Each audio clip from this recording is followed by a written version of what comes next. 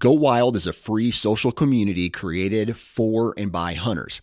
This means that unlike mainstream social media, your trophy pictures won't be censored. They're encouraged. As you spend time on Go Wild, you will earn awesome rewards such as gift cards, free swag, and big discounts on brands like Garmin and Vortex. You will even earn $10 just for signing up. Visit downloadgowild.com and sign up today.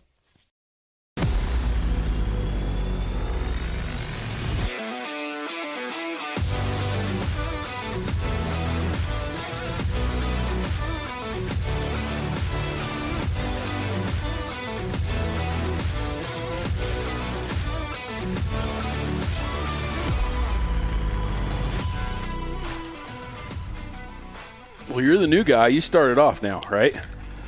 Welcome to the Missouri Woods and Water Podcast. Hired already better than you.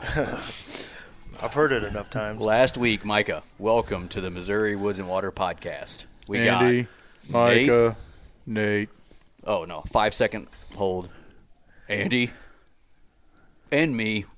I don't remember last week. You I didn't listen to last week. You're getting lazy. Didn't have the fire. You need to start bringing the effort every week. I'll do that. I will Dustin bring the effort. perform better. If you're not going to bring the effort, I'll just be on your sub list. We're How going about to take that? Dustin here. Dustin be a sub. performed better than you Okay. in his first try ever. Okay. Fair enough. You know. And you just took the job from me, and then you started performing like that. Now, I will say, probably still better than Nate. Yeah, I think I agree with that. I don't know how that's possible. I think it's possible. It's definitely possible. But let's get into it. Well, the one thing we didn't do is he didn't say who was here. Who are you? Well, you guys said that. Yeah, we did. We got Dustin on the show, returning guest. Will this be third time? Maybe fourth. Fourth total. I came with Ryan. Yeah, you Did came one with for Ryan my the first life. time. That'd be Ryan. 5. No. I don't think Yes. We've done 3 habitat shows together. This will be the third one. He just Two. he just guest Unless I hosted missed one, which is possible. with us for next week's show Oh, okay. that everybody will hear. And then he came with Ryan. It's 5. What do you say, I Tonto? wasn't. Yeah, I wasn't counting next week's show. So I was. okay. He was here. He participated more than you did. Family, man. Family. What do you want me I to get do? you. Well, So- what do you want me to do? Huh? lock things up. That's what. Lock it up. Lock it up. Lock it up. Had to take the kids ice skating tonight. Yeah. You know, winter, it's almost over. Spring's right around the corner. We got to get our skating in before that ends. No one is understanding the inside joke right now. And that is perfectly fine, perfectly acceptable. But yes, we have Dustin Williams with us, our buddy with Habitat Works. And today's show, we are going to do something I'm excited about because it's our personal properties. But last Monday on the 6th of March, right? Yep.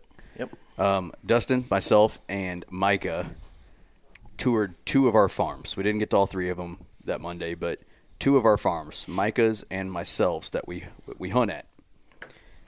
We took a tour. Dustin went back, put a plan together on those things, and we're gonna kind of go through those on both those properties. We're gonna explain the properties. Why are you smirking at me? Just a slippery slope. Oh God. We're gonna explain the properties a little bit to kind of let people understand what we're working with, and then we're gonna go through what Dustin thinks, what he thinks could make them better, what he just let Dustin cook. Kind of like in that meme, hole up, let him cook. We're gonna let him do it. Absolutely. Before we do that, let's pay some bills. Yeah, let's pay some bills. So, well, first we're gonna be using this a lot tonight, Onyx maps.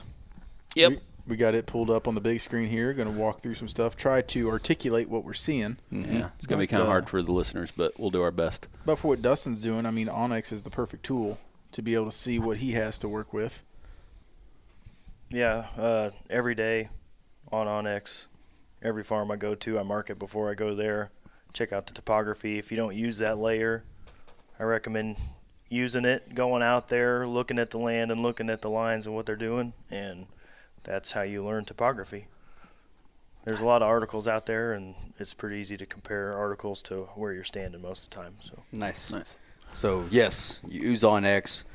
Use our code MWW20 for 20%. Go to the website to enter that code, onxmaps.com. Athlon Optics, ridiculously good optics. Ridiculously good price. Dang right. You guys sound like a commercial right now, which I guess technically is what Kinda we're is doing. It kind of is, you know. But we love our Athlon stuff, so Yeah, it's yeah. awesome. Check it out. Black Ovis, use the code MWW10 for 10%. It's end of the seasons, most of them. Really the only thing, well, we got turkey season coming up. Turkey season, big, you know, So- Missouri obviously coming up right now. If you guys are needing something for turkey hunting, go check them out. Use the code MWW10. Huntworth Gear. We're going to be using our Huntworth gear while we go turkey hunting. So, pretty obvious there, right? I mean, obviously we've been using our stuff through the winter, coyote hunting. Year-round. I mean, they have everything for every type of season. What I'm getting at it. I mean, they have their heat boost for your dead of winter. They got their lighter stuff. I mean, we use it out in Colorado when we're doing, you know, the more hiking, more active hunting. But what you need, they got it. They got you. Use our code MWW15. Also have tall sizes. for They 15% do. off. I don't have to worry about that. No, you got to get your shit hemmed. Short mofo. Funny you should say that. I used to do that. Yeah. Now he just lets it bunch up at the I just bottom. let it bunch up at the bottom. I don't give a shit anymore. My mother-in-law had too much to do at one point in time. Yep. I went on like a spree of spending on all kinds of different camos probably 6 years ago. Bought all these different brands like Predator and Sitka and all these different brands, Kings. And then I had her hem every single pan I bought. And she did it without a complaint. Now She's she good. doesn't have to worry about that anymore. She's a good lady. Oh, Helen. Good old lady. She's not old. Well, you know what I mean. Watch what you're saying, sir. You watch your mouth. You watch your mouth. Alps Outdoors. They have, what is it, the #1 turkey vest? Or that got #1? How'd that go? I think by Field and Stream, #1 rated turkey vest by Field and Stream for 2023, I think. Nice. I'd have to recall the name of it. But then they also have that Grand Slam turkey vest with the legs on the back and the pad. That also won an award. And I'm trying to think. I don't know which one it was, but award-winning turkey vest, multiple of them. Yep. Use our code 2023 Woods Water, so 2023 Woods Water for 30% off. We're leaving the best for last. Camo Fire. Yep. Rotating door of deals. You need to just trademark that and just become part of their. I think You so. say that every single week. I love it. I mean, it's relevant. Oh, no, I Makes sense. agree. It's Rotating, a good thing. flash sales of all Justin, things. do you get on Camo Fire? hunting. I do. Not do not you- regular enough to take advantage of the deals that are on there all the time, but I'd like to window shop Do you have a certain time of day that you like to get on Camo Fire? when my morning When you're doing what? hunting. You're the only one, Nathan. The only You're one does it when I'm taking my morning shit. Yeah. Oh, well, It's a perfect time to get on it. yeah, it is. It's perfect timing. Zamberlan boots. I was using my Zamberlan boots while we were out walking properties. Use them every day. They're do I. awesome. They hold up like crazy. I wore them here. Yeah. Yeah, absolutely. So check them out. SamberlandUSA.com. Last but not least, some guy named Dustin Williams with Habitat Works. I'll do this one. I'm Yeah. Dustin Williams with Habitat Works. Call me to improve your habitat, whether it's you need some insight on the way to do that, the approach, how to break down the topography, this and that. 816-752-7390. That's the best way to get a hold of me. Timber stand improvement. If you have timber, it probably needs improved. Prescribed fire. Obviously, the mapping and planning. We talked about Onyx. Pretty much. I've been to Springfield. I've been over by St. Louis, Columbia. I'll go just about anywhere. Lake of the Ozarks, if it's in Missouri. That's kind of what I'm focusing on right now. So, What'd you say to us one time? Have a vehicle, will travel. have vehicle, will travel. Yeah. I want to walk your land. That's what she said. I'm gonna start. That's good. That should be your new Logan. I want to walk your land. That'd be a good shirt, man. I think Yeah. that would sell. Mention us when you call. Get 15% off any of his services. You guys on the show today. This is not a commercial for Dustin, but it pretty much is, because it's going to show you how how smart he is with this stuff. But you guys are going to basically see one of his services today. He walked 2 of our farms, like he just said. He wanted to walk our land, and he did that. And then we're going to go through the plan, I guess you'd call it. Yeah, and what he's kind of thinking about when he's walking it, and the process that goes through it. Kind of a prescription, right? A prescription, kind of an approach, where to start, how to not get overwhelmed and approach things in such a way that's like, all right, I can accomplish this, because, I've been doing it for close to 10 years now, and it can still be overwhelming when you first get to a place, whether you just bought a property or you just got permission or whatever. But it's something that happens in steps, and you have to take those steps to get to the end goal. So nice. I got a prescription. Need more cowbell. Doctor's orders. All right, so let's switch. We're going to start with Micah's farm first. Yep. First thing we're going to do for everybody is we're going to try to explain the farm. What the hell is that? There's a humming. I don't know if it's the TV or lights or something. Putting a pause. Just Okay, we figured out what the buzzing sound was. Not really, but we're moving on. But anyways, we're starting with Micah's property first. What we're going to do is we're going to explain the property layout for the listeners, so you guys can kind of paint a picture in your mind of what it looks like. And then we'll kind of get into what we did that day walking through Dustin's thoughts and go from there. So, Micah, take it away. What's the farm look like? all right. The way my property kind of lays out, it's a rectangle shape. It's roughly 60 acres. It'd be the west 30. The 30 acres that's closest to the west, which that's where the road frontage is. That's Say where the west half. West half. That is alfalfa and hay pasture, and there's also a pond there. And then the rest, the back half of it, is going to be timber. The east half. Yeah, east half. And starting on the southeast corner, got a big hill, and it slopes down into my property, falls down, flattens out for a while, and then it goes into a dry creek, I would call it. So And you kind of got a nice pond right in the middle, a little bit to the north edge of it. Yeah, it's like the north. It's a big pond. north 2 central. acre, 3 acre. It's Yeah. probably 2-3 acre pond. North central on the property, but for what you're hunting, it's pretty much on the west and Right, the or the northwest. timber. Right. Because I don't hunt. I did plant corn. A little bit of that alfalfa field. It wasn't producing anything in alfalfa, so the farmer and me, I said, "Hey, would you care if I planted something?" He's like, "Nope, we can do whatever. I got a planter." Andy hooked me up with some corn seed, and so we did. I don't know how many rows. If I had to guess, probably 30, 40 rows, Forgot about that. maybe Right up an acre against, worth. right up against that timber. Yeah, So, right up against that timber. on the western edge of the timber. Yeah, so that was just shot in the dark. Let's see if it worked. It actually grew really, really well. And I left most of that standing just to keep the deer around, sort of thing. So I've hunted mostly the southern part, central of the timber wise. That's where I've put most of my focus. I got a little 1/8 of an acre, if not smaller, of clover plot that I planted in there that's done decently well. The deer have destroyed it. I actually overseeded it whenever we were out there walking real quick. I just threw a quick bag down. But I've hunted most of it the south side. I'm nervous to get more of the northern side because I've been told by previous people that have hunted this that that's where the big boys like to stay. And so I'm nervous to bump anything sanctuary out. type. Yes.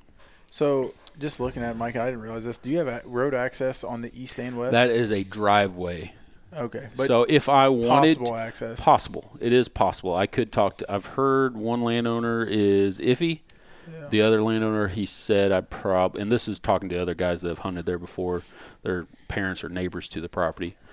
He said one neighbor is actually pretty cool, and that if I asked, more than likely I could get access from that point. So on the east border of the property is a driveway, actually.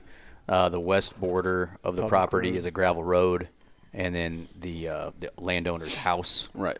And And then this is a decently populated area. It's not touchscreen. Yep, sorry. Yeah, That's my iPad coming out. And Most- then you can just, most of the push. people around, they own either, usually it's like the 5-10 acre plots. Yeah. That surround that. There's few that, own a little bit more. There is a huge, I think it's like 300 and something acres to the north of it, probably a quarter of a mile, maybe less, of huge crop.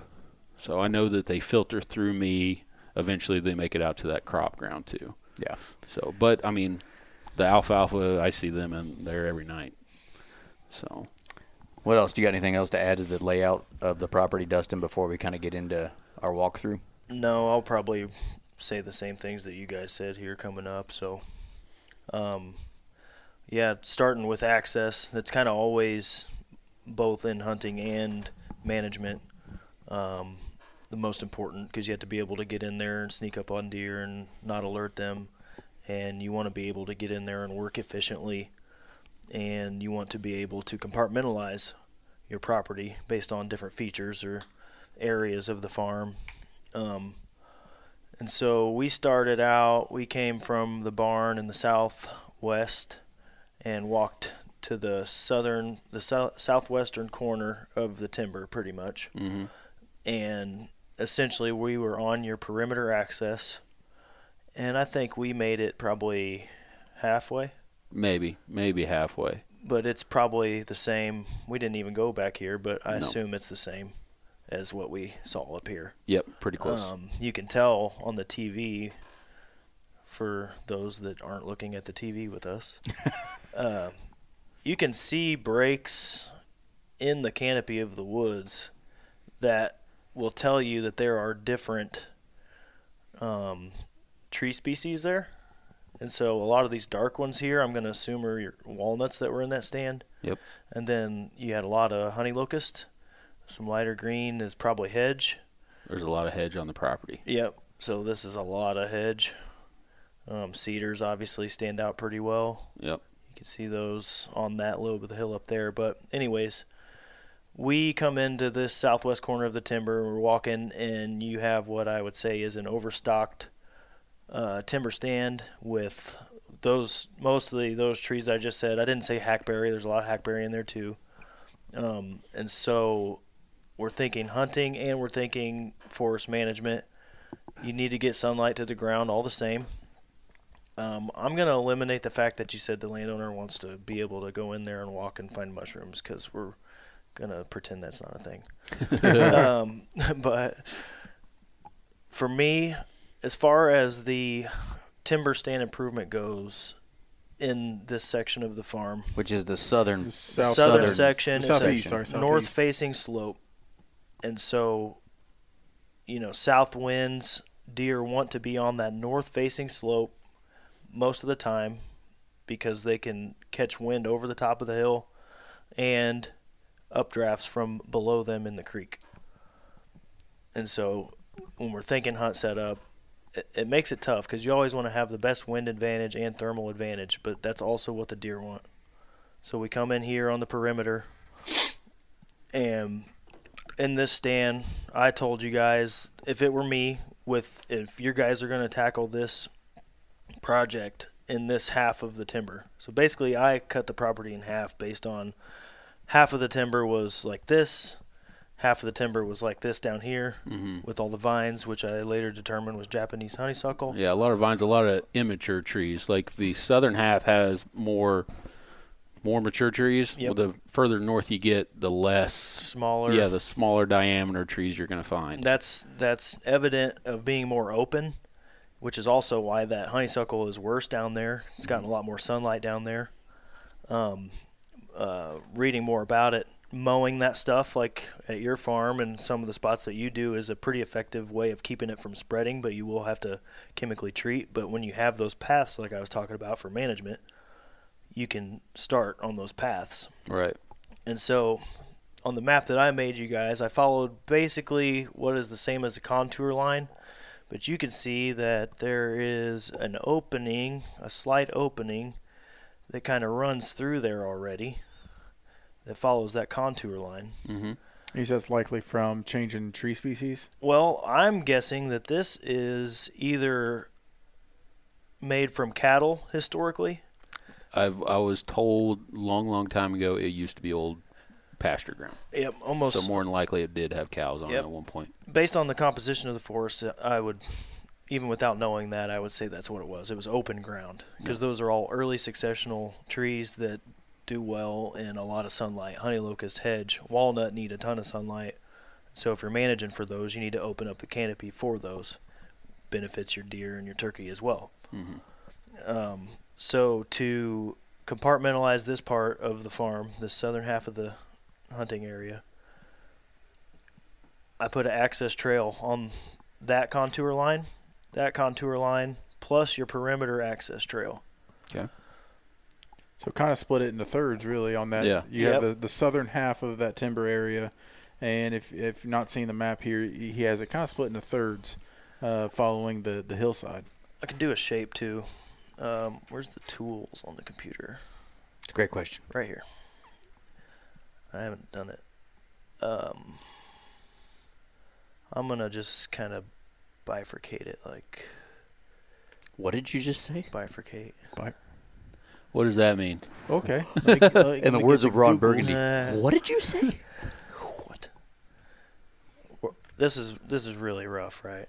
Right. But we'll just say that. So I made an area, 8 acres, and then the southern half would be 8 acres as well. Up here, I'm kind of going around the bush. I probably should have had more of a straight-up game plan, but we're just attacking the farm. We've got these 2 access trails, so we're going in. The first thing we're going to do in this stand, based on what was there, is we're going to take out honey locust. And we're going to girdle those honey locusts to allow sunlight down, but not immediately create too much down debris on the ground, because you still do have the Japanese honeysuckle and other trees that you want to be able to get into and manage, and your landowner wants to find mushrooms and all that. So you cut a ring 1 inch around the tree with your chainsaw into the tree. Yep. You take Tordon. The chemical I use is Pathway. It's the same active ingredient. I believe it's like a pickle brush stump killer. Yep. And you're going to spray that on there, and it is super effective at killing honey locust. Okay. And so in the southern half, timber stand improvement first, and then fire and herbicide. Okay. You have enough open ground there. There's nothing at ground level for the deer to have cover. They're moving through. They're not going to bed down too much probably in that area, I wouldn't assume. I've kicked them up a handful of times, not a lot. Yep. Most of the time, I'm either catching them. They're coming south, heading north, or they're north, heading south. Yep. I don't. Behind the pond area, that's where I mostly have kicked up deer. And, hell, even when we were walking it, we kicked one up. Right. So that's, a pretty good bedding area, I would say. Yep. Those of you understand how ponds are made too. A lot of times you're going to have that below a pond where it funnels down, where the original watershed ran down into the creek is still a change in topography where wind and thermals swirl and hub, and a deer has a lot of advantage, for one, in that area. For two, the features above that area lead them to that area. Okay. So they follow those lines down there. Side note. No, that's a good tip. Yep. You already have good perimeter access, and I think once you got the honey locust out of there, thinned, and it's anything that you don't cut the first time into a place can be cut later if you decide that you want to. Right. It can be a lot if you're not used to seeing that kind of damage. But I would assume that if you're just girdling them, you could probably bang out quite a bit pretty quick. Yeah. I mean, if you just had one guy with a saw and one guy coming right behind you and spraying real quick, that goes super fast. You could go really fast. That goes really fast. Done that a few times, and that's super efficient if you have 2 guys. I would say after that first harvest, you will have enough grass and other new generation of plant material that in a year or two's time, you could run a fire through there. And you're starting to be more effective at managing the invasive stuff like the Japanese honeysuckle. Now, would it benefit me? Like, let's just say this year I went in there, girdled them.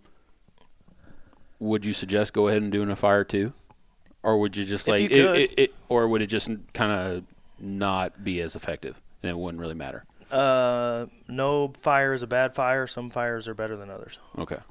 Unless, I mean, you burn up your house or side Sure. by side or whatever. Because there is such thing as a bad fire. Yeah.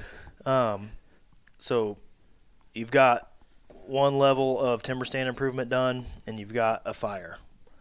Now I'm looking at, and I would do the same. I would do hedge, honey locust, and hackberry all at the same time. Okay. And I'm going to treat all those trees with the same chemical. Okay. And this happens in the wintertime most of the time. Hedge runs sap.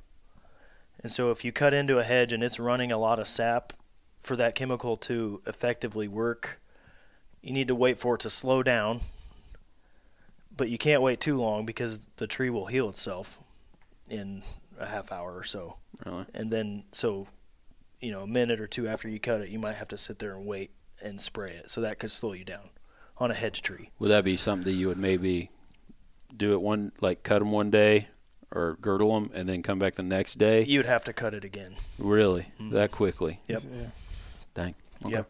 Another thing about hedge, though, too, and there's research and stuff. I'm not the scholar that we just talked to on the last show, but Which is going to be the next show. the next show, sorry. Yeah. But walnuts and hedge are good trees to cultivate together because they grow in similar conditions. And if you ever did want to try to do like a hedge harvest, obviously that's not the full thing of what we're talking about here, but some of those can be left, and they're great tree stand trees. Yeah. So the bigger ones, if you only girdle a hedge, that thing is going to be standing there dead for long after any of us are still here. Right. I mean, it seems like they get tougher the longer they're dead. Yeah, it's kind of like choose your battles. Yeah. So all the smaller hedge, those are going to be the ones that you want to take out. But if you've got a lot of times in a deer hunting scenario, I'm not going to be worrying about all these big giant. Like, hedges. if you had to put a measurement on it, would you say you take care of everything 12-inch diameter and lower and leave the 12-inch bigger alone if you can? If you can, in the hedge scenario. Okay. Every timber stand is different, but in this one, taking out those that are smaller than that size. Yeah, because we looked, and that was another thing we pointed out. Hedge has no purpose in hunting for the most part, besides the tree stands. But I could probably make a fortune just on hedge post. Yeah. And selling. I mean, there's a lot of hedge. People use that for fencing all the time. There is the potential to make a little money if I wanted to put that effort into it, or the landowner. You'd have to hustle marketplace pretty hard. It's kind of like hedge when posts are a little lost art. I don't say lost art, but lost. Yeah, a lot of people are going to steel posts and different things like that. Like hedge is not as widely used as. I'm not saying I'm going to make a lot right. I'm just saying I got a lot where I could. There's right. Some potential there. Yeah, if you know a fence builder in a rural area or something like that, that's a good tool. But even then, a lot of times they've got so many people asking them that your hedge isn't going to be any different than the hedge next door. I thought about it. It was like, if I could just find a farmer that would use this, be like, hey, you follow me around, you take these ones that you want and just get rid of them. You can have them. Yep. Yeah, and like tell people on Marketplace, come cut some firewood, come get this or whatever. It's better to be gone from your situation than to keep it. Yeah, because because until that burns up after years and years, it's just going to be laying there. Right. So. Or standing there. Or standing there if you don't cut it all the way down. Yeah. When you're talking about spraying, like the Tordon, and I can't remember what you said you used. Pathway. Yep. I guess when I help on the farm, we cut trees, and clean up field edges. Like Tordon, the one we had comes with a little cap, and I just put a ring around the outside, to kill the stump. Mm-hmm. Are you talking about do you put yours in a sprayer? I put mine. So if you have go to your farm store and go to the equestrian section, and they have horse sprayer bottles. Like the smaller sprayer bottles. Yeah, it looks like what Windex would. Yeah, spray I know what you're talking about. I just didn't know if when you're saying spray. So that you just put the Tordon in that, or Pathways or whatever. Yep. Right. Tordon, it's essentially the same thing. So if you put Tordon in, it's the same thing. So when you're girdling that, your chainsaw cuts pretty minute, distance wide. Are you trying just to go all the way around and miss that, or what? So here's your cut. Mm-hmm. Here's your nozzle. Yep. You want it to get some of the top and the bottom. Top and bottom. Just keep it so it separates the. Yep. Try to get. If you get it in there and it's on the bottom, that chemical, most of the time you're going to get the job done. Right. As long as it's not running too much sap. Yeah. Okay. And that's for the hedge, like That's the for the honey, hedge. like the what was the other one? Honey The locust. Honey locust. Those probably don't have a problem. You spray in there. They don't. usually Yeah, die. I've not run into very many honey locusts that are running any sap. Okay. They usually have a wound or something that they might shoot some out of that. But Gotcha. So I've never really girdled trees per se. Like I said, we usually we'll cut them off a few feet above the ground, one so we can see them from a tractor. Well, and honestly, depending on the type of tree, hedge seems like 5 years plus. Mm-hmm. If you kill that stump, you can come back with a skid steer or something and pop that stump out of the ground. yeah, Other trees it takes 1 or 2 years. right. But I've never girdled and then sprayed in the wound. I've always it's always been a clean cut and then treat it. Just Around the outside ring is what we've done. Yep. So that's why I was curious Yep. how that spray works. And hedge trees, if you have the equipment to do it, they're actually relatively shallow rooted, and so it might not take as long, depending on if it's kind of wet soil. You might be able to push them quicker. to pop them out. Yeah. But the 2 contour paths here, too, just kind of another side note, that's part of making this, easier for yourself. Come out and maybe work the corner section first, and then you work this section, and then now you're down to the mid-range. Mm-hmm.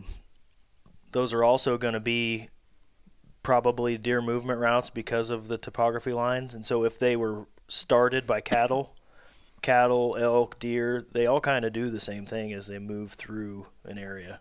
They'll follow those contours to make travel easier for them. Okay. And so on this map, I have them in yellow. These are daytime or upward thermal areas. So in your situation, I didn't follow the main ridge. I followed the contours because it's so gradual that it's not the ultimate path, but those are just kind of arrays that I would expect a deer to want to follow to catch all these updrafts coming from the bottom. Okay. And then in contrast, the blue, I mark my low drainages, essentially is what they are, ditches, low areas where water would run in blue. That's also where downward thermals are going to all meet and then run down towards the stream system.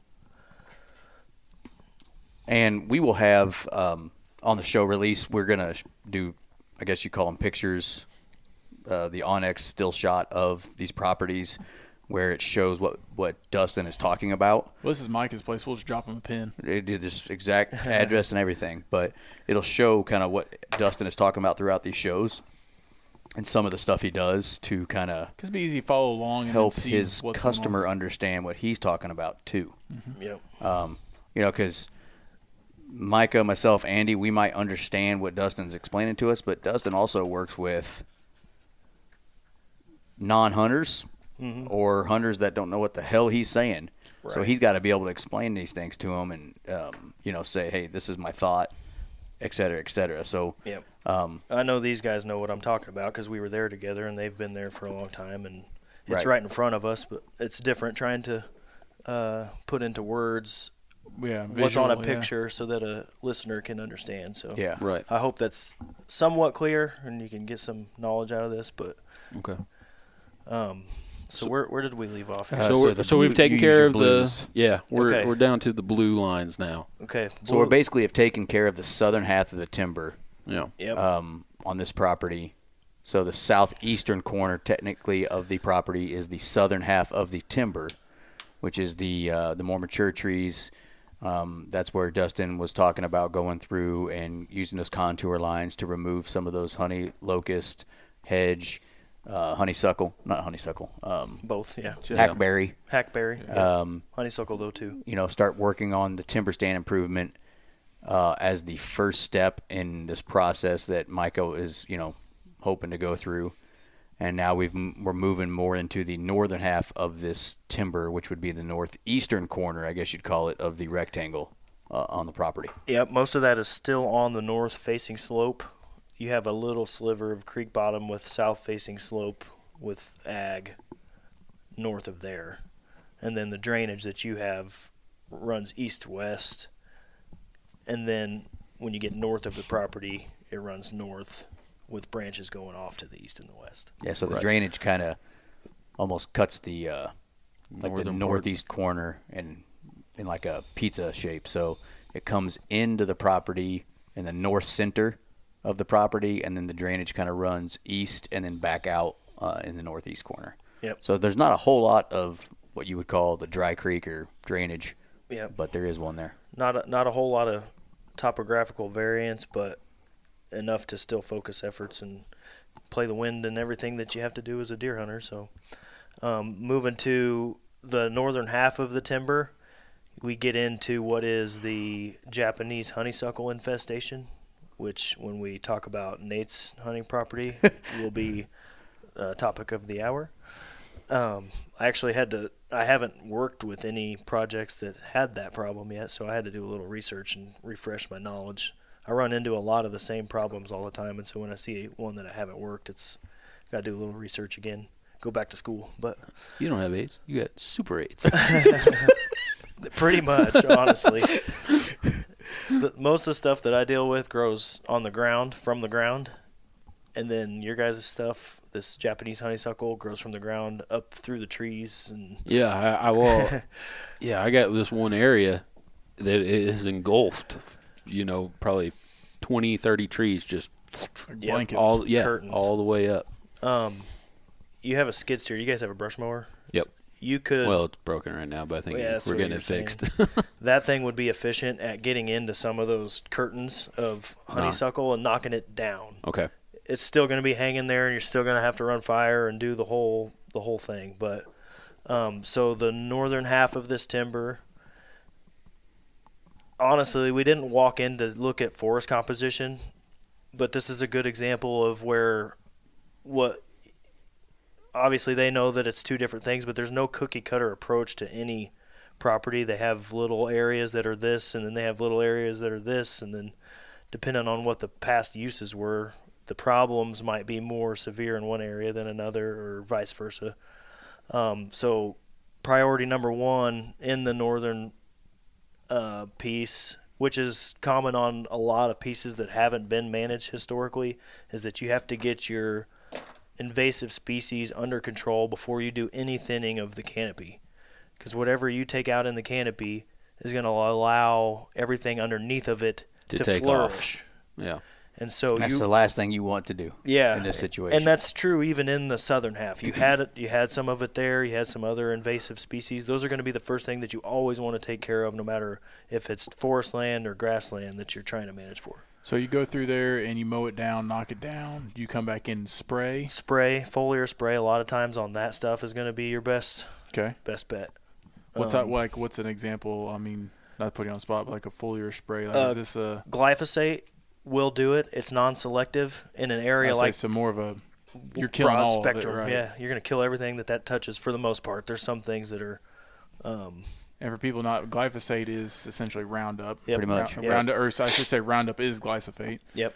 And if I know it's scary if you haven't worked with it a lot, and it is something that you have to be careful with and pay attention to which way the wind's blowing and everything else when you're using it. You don't want to have a whole bunch of wind because you're going to get some off-target kill if it drifts through the understory and then makes its way up. You might kill trees above. Really? So it's strong enough where it could kill a tree you didn't want. Or at least hurt it. stun it. And then in this situation, that other stuff is going to take over Right. and kill that tree. Gotcha. So in this situation, get your brush hog working, go in there and start knocking that stuff down wherever you can get it into. Okay. Those areas that you knock down are your new access to be able to go in there and spray that stuff. And as it dies, next thing that you're thinking is fire. And So now you got good fire load. yep, So yeah, you're burning your dead essentially, Yep. and getting it cleaned up for your new growth. I'm going to backtrack. Andy asked earlier if it was a driveway on the east side of the property. Mm-hmm. And I asked the same question because especially when you start talking about fire, perimeter access and barrier from places that you don't want to burn is very important. Mm-hmm. And so that gravel driveway on the east side and then the 2-track that we walked in on the very south boundary, excellent fire lines. they would be very sufficient for Stopping that fire from going. Yeah, some of my other professional peers might not want me to say things like this out loud, but people need to get educated with fire and learn the conditions to use it, and it is the cheapest and most effective tool. Whether you have a guy like me do it or you do it yourself, it's a lot cheaper, and you don't have to use as much chemical, and it's just way more bang for your buck. I mean, probably recovery for your soil might be honestly a little easier than pouring on a ton of chemical. Yep. To it, because it is. And it's fun. And it's fun, exactly. And you're sending nutrients down. There's a lot of benefits to using fire. Yeah. Okay, so sorry. Go ahead. Would you recommend? So say someone doesn't have the 2-track or the driveway. For instance, I got a tiller. Would you recommend maybe go ahead and creating a boundary of squaring off an area you're going to want to burn? Yep. And going ahead and pre-making a fire boundary and Absolutely. a disc or a tiller or something of that nature to kind of give yourself that buffer? Is that a possibility? I mean, what? Yeah, the more exposed soil or exposed rock that you have, the better. So rock, I mean gravel. Right. That's something he actually mentioned at the second property we'll be talking about is like a disking or a till-up land to create that fire boundary. That's kind of what I was thinking. Like where I was working before I came here tonight, that's on the line between what is the till plains that we're familiar with here and the Ozark Highlands. Okay. And so they have deep rocky ravines, and then up high they got soil. Yeah, right. And so part of that you're going to be able to use your tiller, but part of that you're not going to be able to. Right. That's just every property is different, but if you can get exposed soil, however that is, or exposed rock, it's the best. The next best is mowing. Yeah. I've heard guys that will use a certain kind of fertilizer, so you being a farmer would have access to that kind of stuff that is a fire retardant, and it essentially will put it out. So I don't know the percentages. I'd have to look into that. Yeah. I don't know the percentages, but I know that that's an option. If you're doing it in the woods, all you have to do is blow off the leaf litter a path wide enough that you can effectively work it for the conditions. What they say is that you want your fire break to be 3 times the width of your fuel height. Okay. So if you're burning leaves that are 6 inches thick, you want to have a 18-inch fire break. Okay. Okay, that makes sense. Yeah. If you're burning grass that's 6 feet tall, you want to have a 18-foot fire break at the least. Really? Grass is wild. It's a different. Which walking through mine, we had like one little patch that down. Yeah. Yeah. That if it took off, it's still it's okay if it's going to burn somewhere else. Right. If it catches. Yeah. But okay. That's another topic too coming up. Okay. So we'll get kind of back into what I have here on the map. Like I said, I do everything based on topography when it's compartmentalizing, hunt setup, access, where the deer are going to move is all based on topography. So you have drainages naturally that come off of the ridgetop, and between each of those drainages is another smaller ridgetop. Those drainages on each side of that ridgetop are going to catch downward thermals from that high ground piece. And so an access route that I always like to try to implement is the low route. So I have a high route for when thermals are uphill, when the sun's shining, and it's daytime, and then I have a low route for when you're going in and out in the dark. If possible, you want to have both options. And then you always still have to keep wind in mind. Wind first, thermal second. Those access routes are going to be new management routes too. And so working off of those access routes, so you might be off to the side on one side or the other of that drainage, but you're getting down in there and you're able to work back up to that high point with your chainsaw, with your skid loader, your tractor, whatever it might be. And again, you're just compartmentalizing, making it easier to do an area, okay, I got that done. I can move on to the next one, or I can do the next step in that area. You can do the full process in that spot. You can try different things, rotate your fire. You can end up putting fire breaks there to separate. You've only got, 20 acres or so there? Roughly 20 to 30, somewhere Yeah. in there. So you don't want to, when you get further into this, you don't want to be burning the whole thing all the time. You want to have options. Okay. I'm going to have variance based on when I burn and what stage of management I'm in, and that'll attract different animals. That's pretty much the access routes part of it. And like I said, no timber stand improvement there until you got a pretty good handle on that stuff. Take that timber that's workable on the southern part, and that's where you're going to worry about opening the canopy a little bit earlier. But still the same thing. You got to get your invasives first. Right, because then there's more oaks and everything once you get closer to that ridge. Yep. Working south, trees that are actually going to benefit me. Yep. In the foreseeable future. Those northern ones, there might be one spread out, but it's more than likely 3 inches or less diameter. It's a lot of smaller when trees. We're talking open up canopy and TSI and stuff, like getting rid of invasives, obviously, before you open that canopy because you don't want those to flourish. What do you recommend? Is there something you recommend to try to seed back in that? Or what do you recommend doing with the canopy once you have it opened? I think you let canopy and what God put here do the work for you. Okay. You save yourself a lot of money trying to get things to grow. It's better to manage what's already there, because more than likely somewhere in that seed bank, even still, no matter how long it's been, there's good stuff. Right.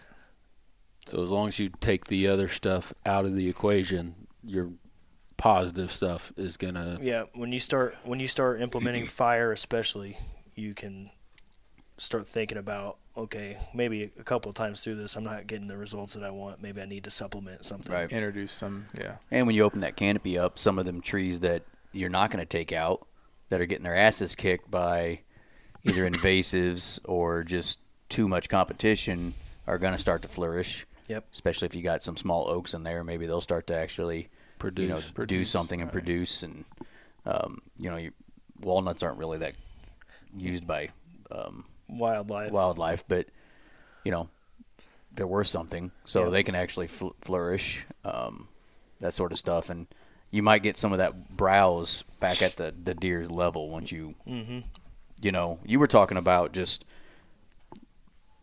doing the mowing. You're gonna start seeing some of those natural good things coming back in those areas where you're getting rid of that, what the hell is it, Japanese what? Honeysuckle, where you're just at least getting rid of it, and some of those native grasses and winter grasses and things like that can start popping back up just by doing that. Yep.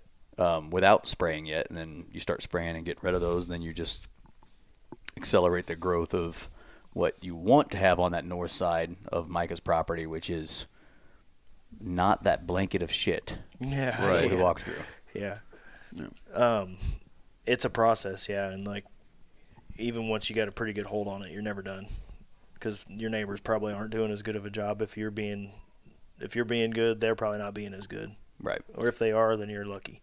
What are some things you're wanting to see, I guess? What are the, once you open it up, once you kill all the bad stuff, what's some of the good stuff you're hoping that does come, as far as, are there things to look for that are? Yeah, so in this setting, historically it was probably open ground, and so you want warm season grasses to start to work back in. So I was curious, it was more of a grass-based type? Yeah, and then around those oak trees and things like that, you would like to see some younger oak saplings and even walnuts if you open it up that much. They require a lot of sunlight. So I think a guy that I used to work for, Ryan Rastock, out of the Kansas Forest Service, I believe he said a single walnut tree, something like an acre that it needed. Oh, wow. To itself?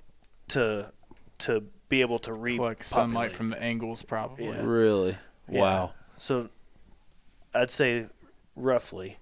Now, when you plant them, like you plant them 15 feet apart, and then you have to thin them as they get more mature. But, yeah. Okay. And then you also want forbs.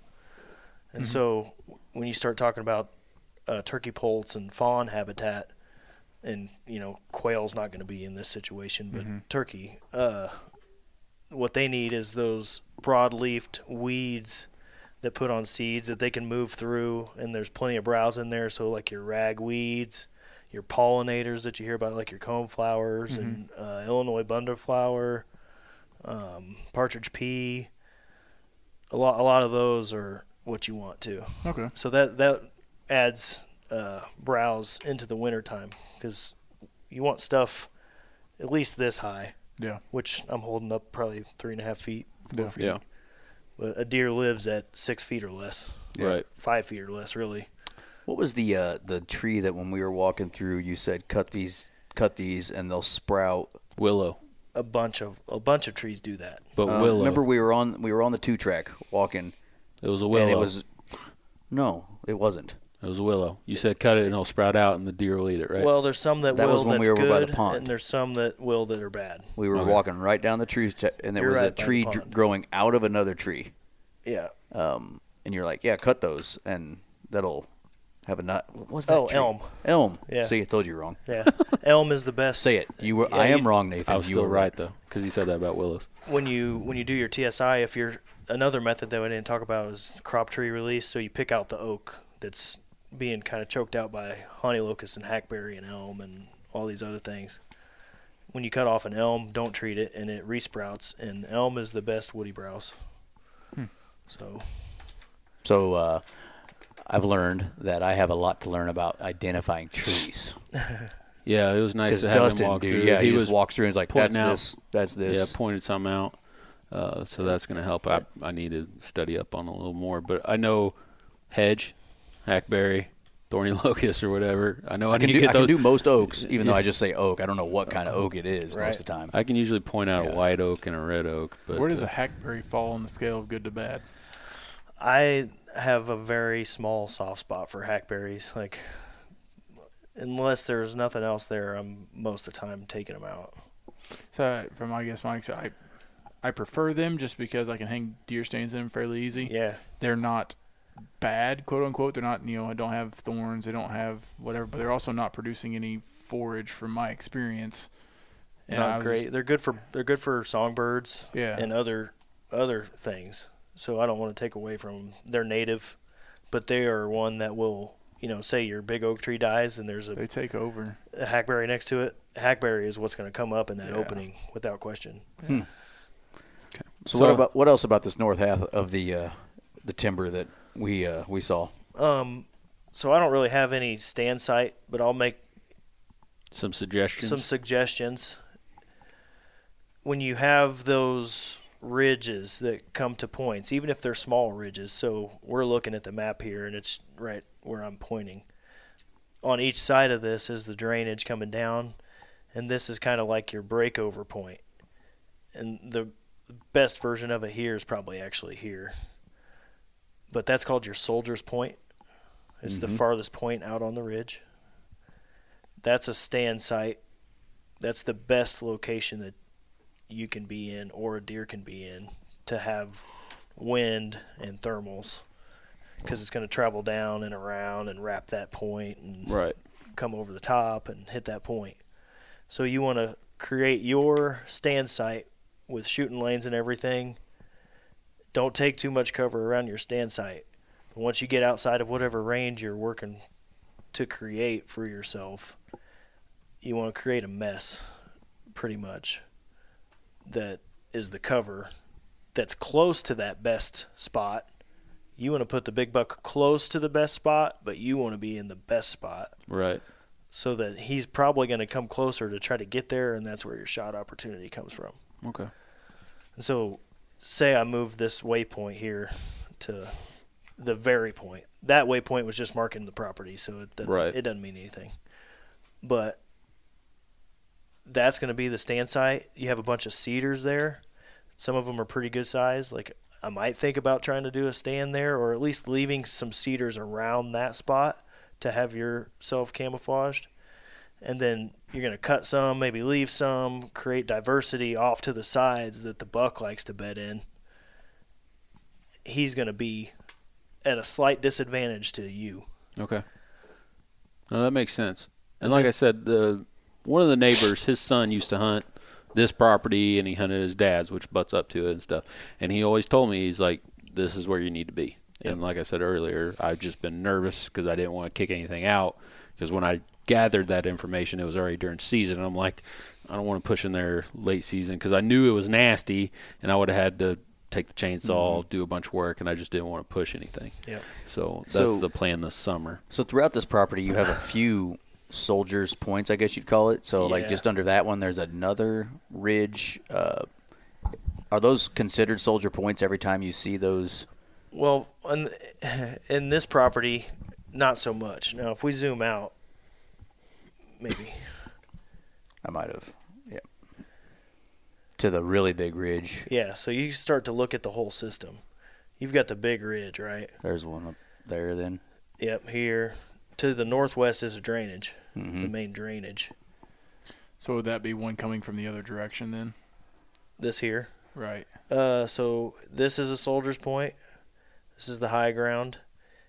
You follow your blue lines, that's your low ground. Mm-hmm. So right in the middle, I mean, for starters, when you're getting used to learning topography, your low point is this drainage, and then the next one's this drainage over here. Your high point's right here. It's steeper on this side than it is on this side. That there. So this up here is a soldier's point. Is that also right? Oh, crap.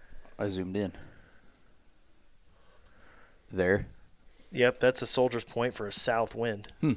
So you don't get a lot of straight east winds, but this is an east wind soldier's point. Most of the wind and thermals will end up there. That's yeah. When you zoom out of the area that you're in, you know, there's a lot more going on than that's your 60 acres. Something you have to take into consideration too, like where, based on the wind and conditions, are them deer going to be coming from? Yeah, it makes sense. Especially when you're thinking access and that type of stuff. Nice. All right, what else on this property? Just for like a highlight area, we'll go to this main point that we've been talking about. And I said there's cedars that you could see there. I pointed out that you had Sericea lespedeza there, that stuff that grows in a mat.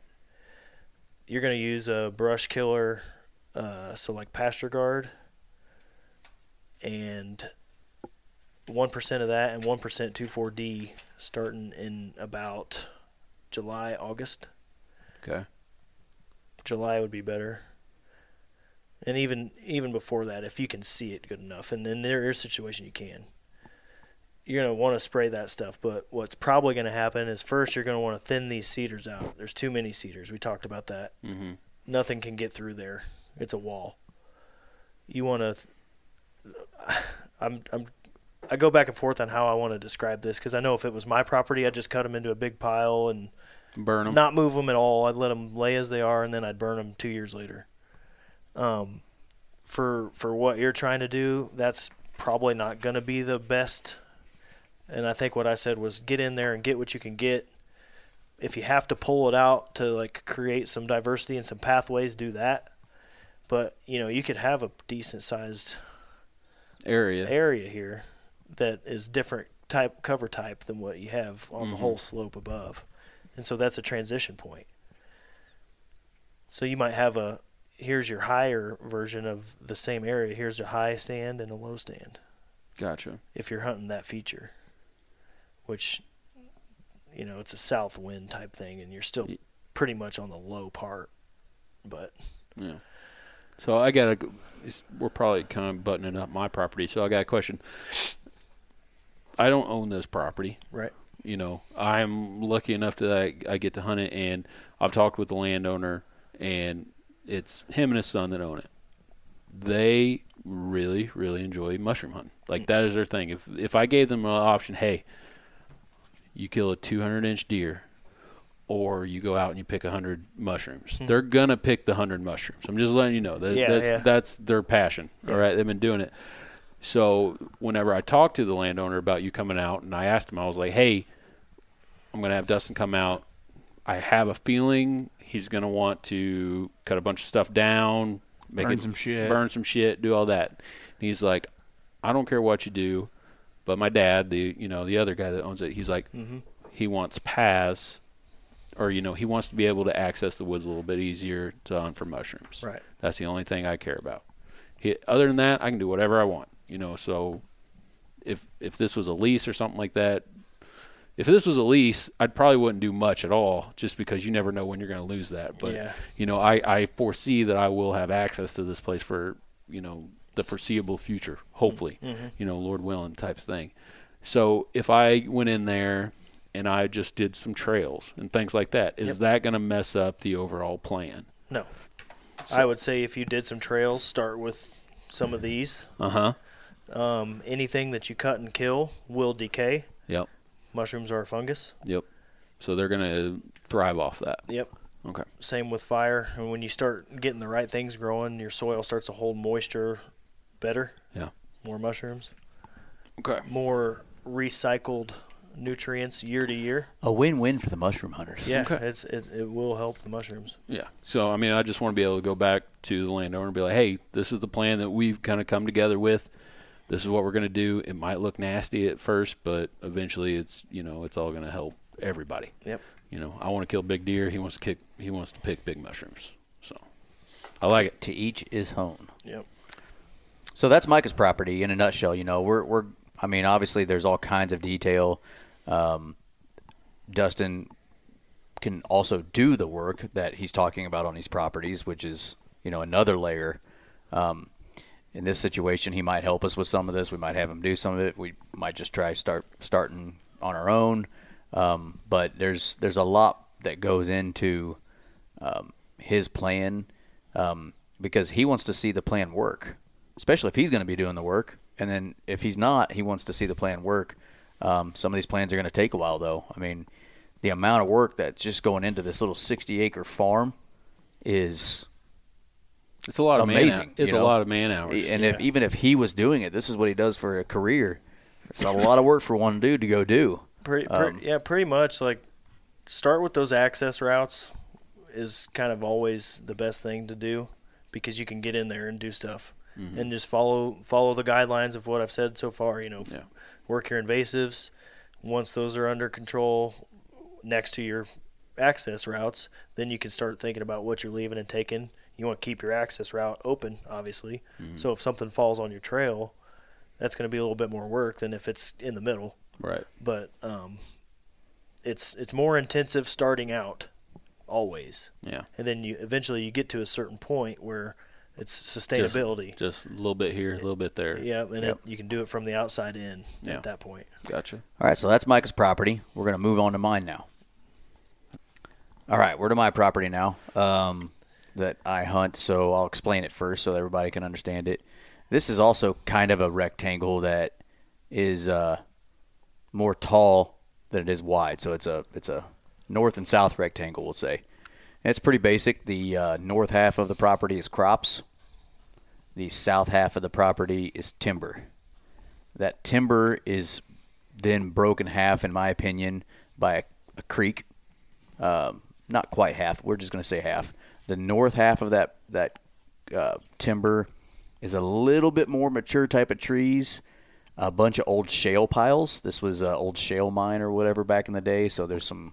It looks really cool in there, but kind of some little mature hills trees. And, Yeah. The back half of that timber is shit. Bunch of shit. Lot of locust, hedge, bunch of stuff going on. Really thick, nasty, impenetrable areas in some spots.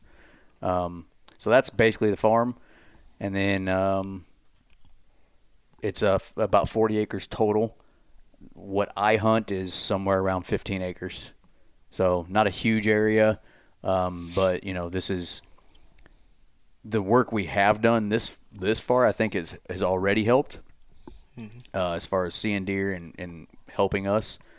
And so you can make a difference on really small properties. You're talking about Micah's property was 60, mine's 40, and we don't hunt 60 and 40. We hunt 15 and 30, basically. Right. So that's the property that we're talking about on this one. Dustin and I went out there. Walked out there and he kind of went after it. Take Yeah. it over. Another, pretty simple prescription, honestly. It'll sound similar to the first one.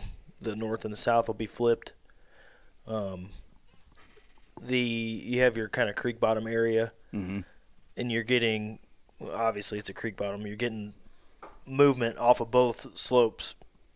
And so you have a south-facing slope that is the ag field, and you have a north-facing slope with a soldier's point that would be like for a southeast wind. Yeah. So the wind's out of the southwest, and the point of the slope is in the northwest, but that's the most advantageous spot. In your creek bottom area, the first thing I noticed, it was just way too open for wildlife. I mean, turkeys probably like to strut there when they're there, but there's not much for brood rearing habitat because there's no cover on the ground. And so there were hackberries in there. There was honey locusts. There's just some poorly formed trees and trees with hollow nooks that are probably going to succumb to weather eventually anyways. Those make some of those decisions easier when you're like, what do I take out? Like, I have no idea where to start. When you have a decent stand, and you had oaks here, some nice mature ones too. Did have the winter creeper. Mm-hmm. We talked about that. That's another one that's like... What's the winter creeper? It's dark green. Grows like Looks a like mat. carpet, Okay. Yep. and then it goes up trees eventually. Okay. Also, Yep. That's another invasive one to take care of. Relatively easy at ground level. Is that Because in the north part of the timber? yeah, you know where that dead tree is, Mm-hmm. that down tree, and then the food plot, quote unquote. It's kind of creeping into that food plot. That's all throughout there. Yep. And so the chemicals that we discussed earlier are going to be part of that too. You can do glyphosate heavy, and I'm not. Don't quote me on that. I might put like a link to MDC has an invasive plant page, Oh, really? and it breaks down how to treat each one of them Nice. Oh, nice. most effectively.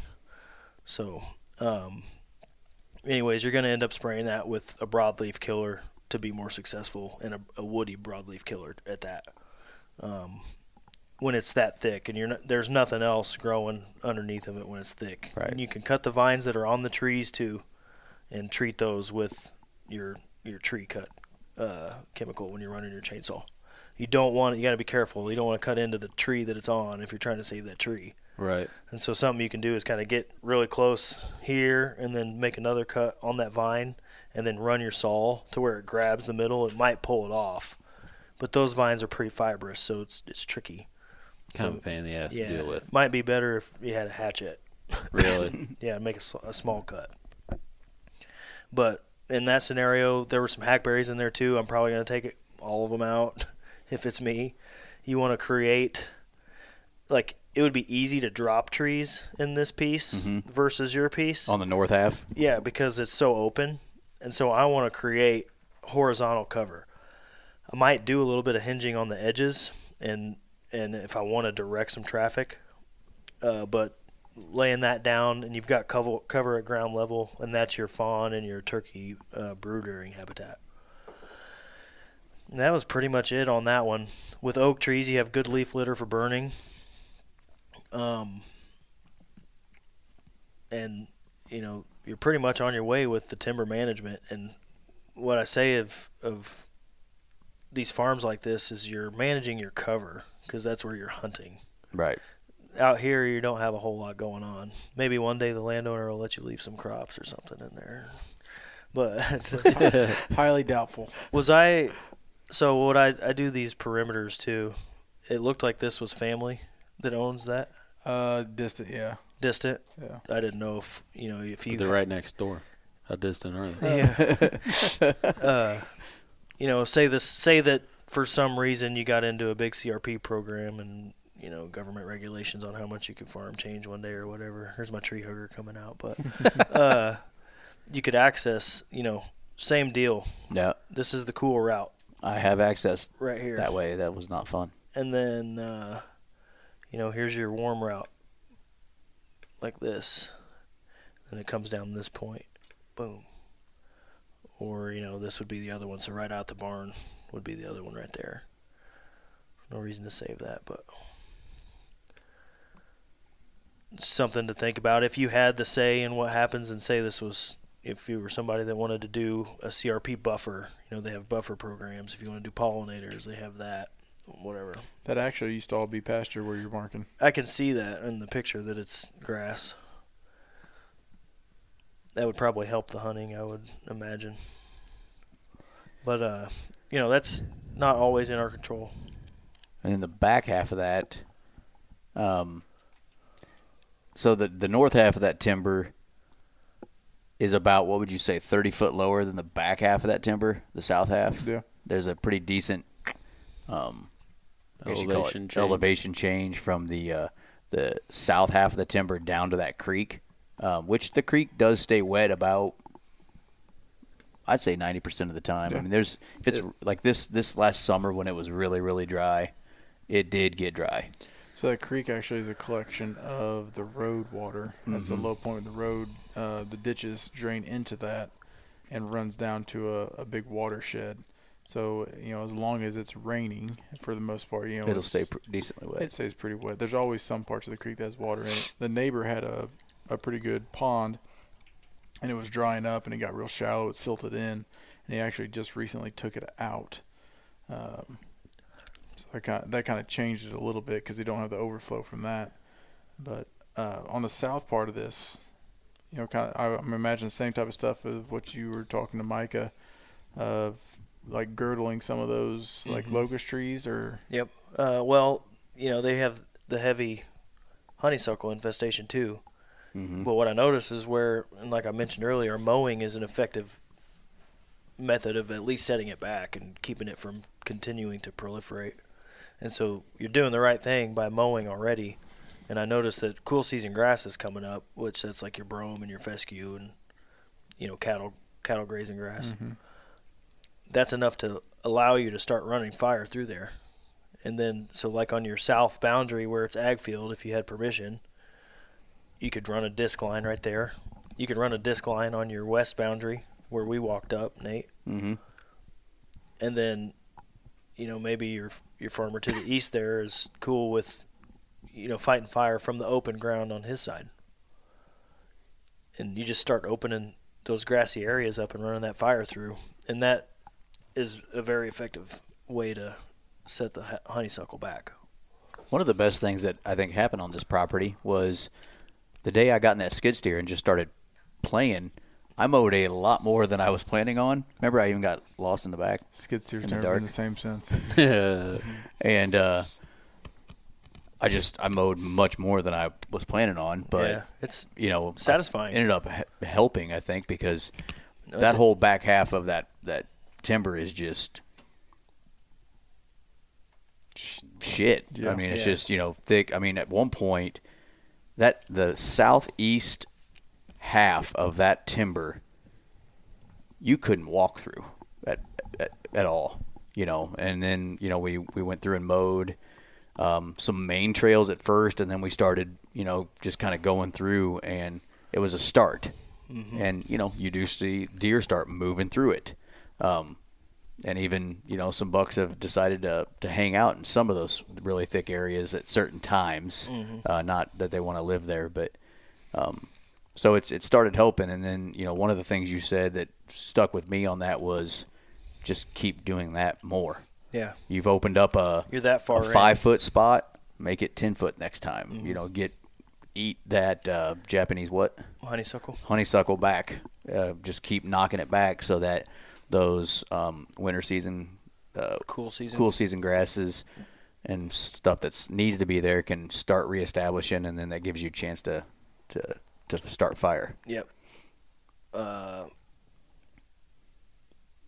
About that, the cool season grass is a good way to start the fire, and eventually, especially in this piece, what I noticed is that it was nothing but hedge and honey locust. Mm-hmm. Once you get to where you can move around in there and get that honeysuckle set back, if it's me and this is my property, I'm thinking, well, this is upland, warm season grass area, maybe future tree planting area. Mm-hmm. If I want to have oaks and stuff in there, that's what you're going to have to do. Some guy tried to one time, but it went like shit. Yeah, it probably got taken over. And There are some oaks up there. We saw that one. yeah. And there's that big cedar that needs to go away from it. Yep. But I think that might be the only cedar that's up there. But Yeah, this over here where you said your bucks you always kick them out of was so thick. Essentially, that can hold that deer, in my opinion. Do you leave that alone then? I don't. So when you manage your properties, the hunting area, you want to attract deer to the center. So you want the most of the mess to be kind of in the center of your property, and that's essentially this knob here, and then your drainage, and then where these trickle down. I liked where this kind of drainage worked down into the creek. That'd be an area to highlight too. Your Soldier's Point, you want to have the best advantage. So you have a perimeter access trail and probably a short one that gets to here. mm-hmm. And then I'm beefing up everything here. And I might have another stand site right there because there's that. I remember this came down pretty heavy washout. And so there's a ditch that runs through there. And there was a heavy deer trail even in that thick stuff. And so they use, even just a small ditch like that, they have to follow the line of least resistance that brings them down. I might have a stand catching them coming off of that slight drainage for maybe a straight south wind. Yeah. I've basically got a stand where your Waypoint is? and then I've got one on that Soldier's Point Yeah. right about there. Yeah. Just once again. I kind of remember that one. Yeah, because we walk right by it. Coming up out of the creek. It's kind of in that gnarly tree. Yep. A lot of cutting happened. Yeah, That's the hardest part is there's no hedge is basically your option. And it's not mature hedge up Yeah. in there. It's younger, Yeah. gnarlier hedge. You might be thinking, eventually once it gets cleaned up more, and it's hard, like it might be ground blind area down towards this here. When you think about it, your evening sits happen when the thermals switch and go downhill. You're setting up for that switch in thermals. And so whatever deer is bedding on a southeast wind, you're expecting to drop down here and then go this way or this way. Right. To catch downward thermals. So your approach from south wind is here, obviously, going into the wind. Nothing, you don't think anything's probably going to be bedding there. They can bed up here for like updrafts. It does happen, but not often. They're usually on the southern half of the timber. Most of them are going to be here.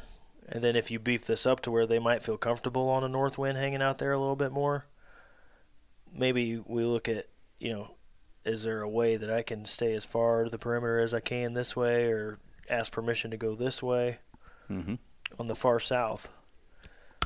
And then you're dropping down however high. Is that loud when I do that? What, did you do that? Chew my cough drop? You're fine, bud. Okay. Opposite wind, waiting for them to come down here. Now, the opposite, if you're going to hunt like a cruiser buck, you're expecting them to be catching thermals. So this is your cover in its entirety. It's not enough to really have a lot of wind variables. I'm going to be on the uphill side with the wind all the way hunting.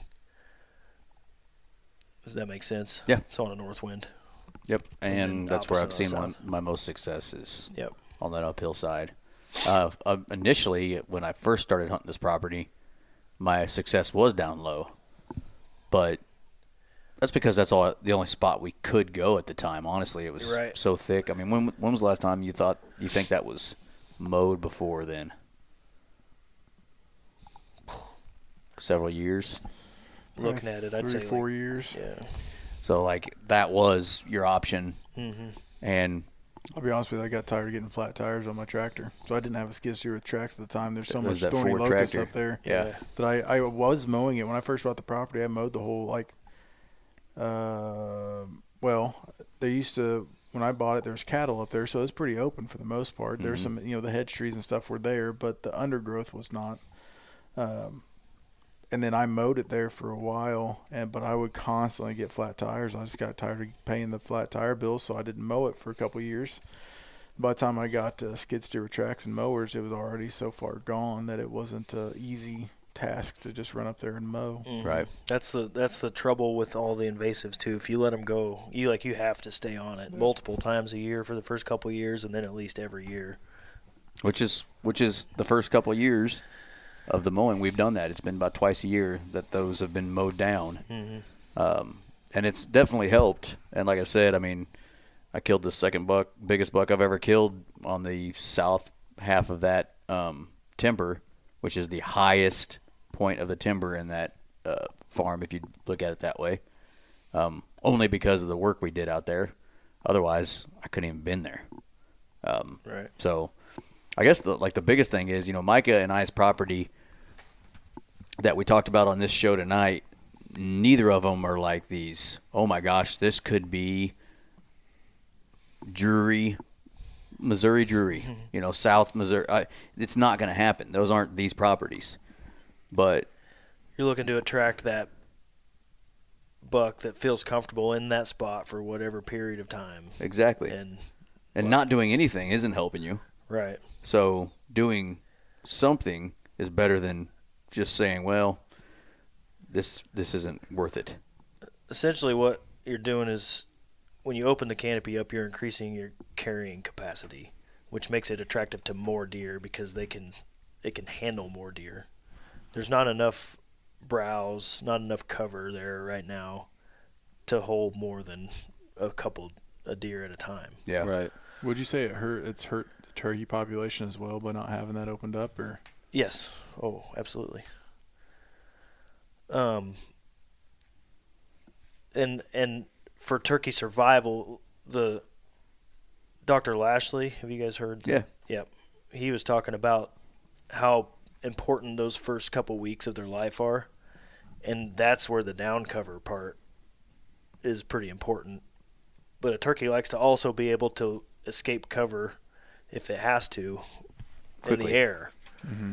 And so on the ground, they want to be able to run, but they need that option of flying too. So a lot of these forest stands that you see is like so thick in this layer that they can't get off the ground. They don't want to go in there and get themselves trapped in an area. Right. They need to be sense. able to fly to escape. So that mid-story, opening that up, is important for adult turkeys. But Yeah. Makes a lot of sense. Well, in the end, for me and Micah, this was a great experience with Dustin. We both are very generic land managers. We don't know shit. Us three are just kind of we do what we think's the best. And it was really cool to have Dustin come out, who this is his bread and butter, and be able to say, hey, this is what I think you should do here, reaffirming some of the decisions we made, which was nice.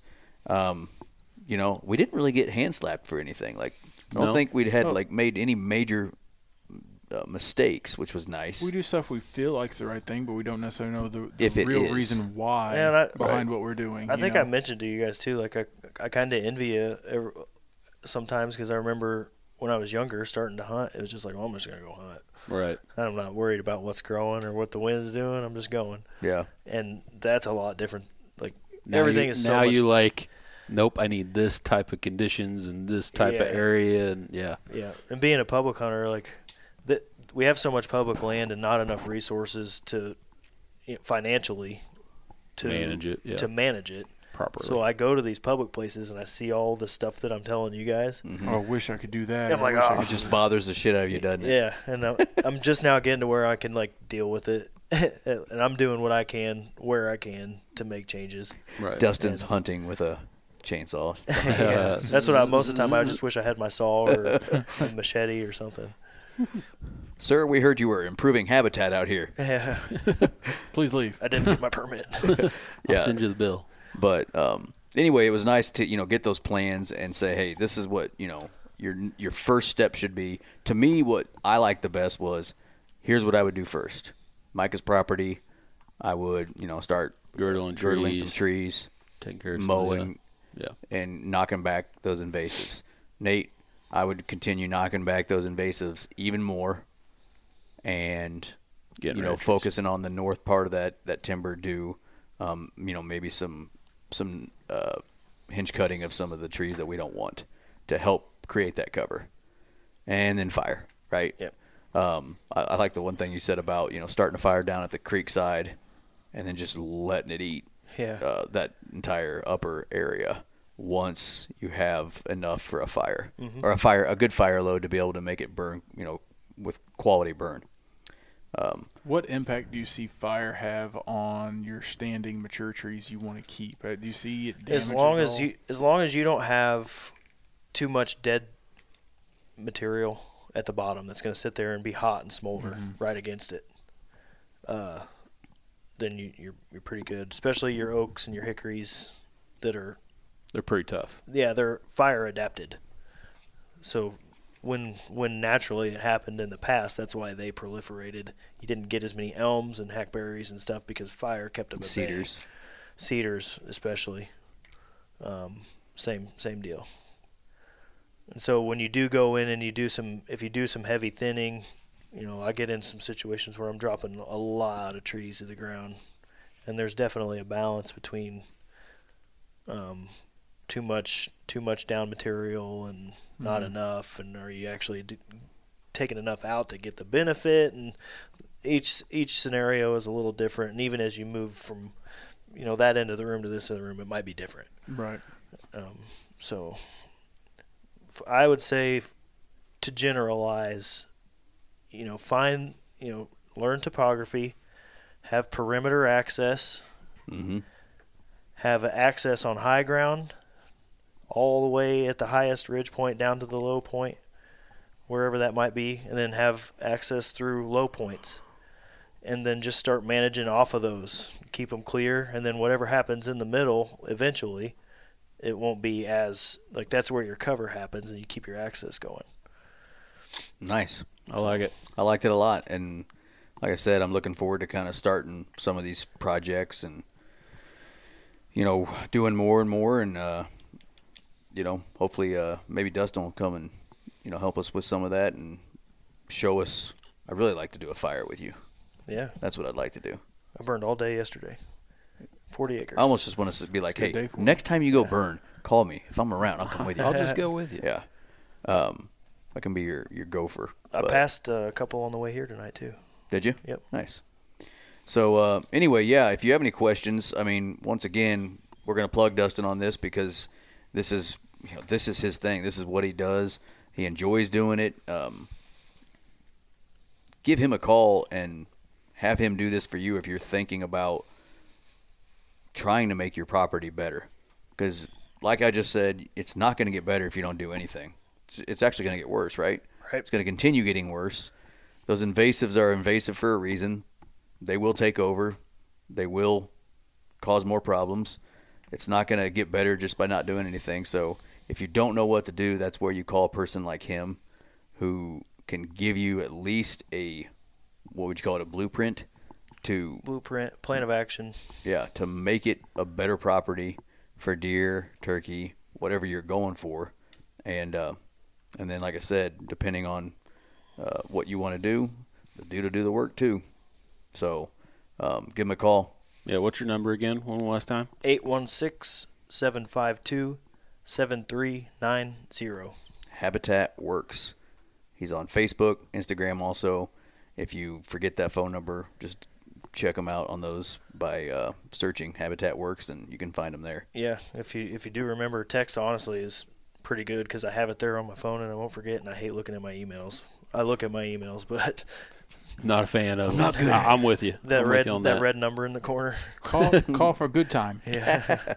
All right. Well, you guys got anything else for Dustin? I don't think so, man. What about you, buddy? You got anything? No, just I appreciate being here, and it was cool doing that other show. So yeah, thanks for coming out sick too. Yeah, well, I think I'm on the mend. Recovery. Yeah, I don't feel bad. That's good. So. That's a good thing. All right, man. Well, appreciate you. We're gonna do this. We're gonna hit the stop button on this one. All right. See you. Catch you next boys. time.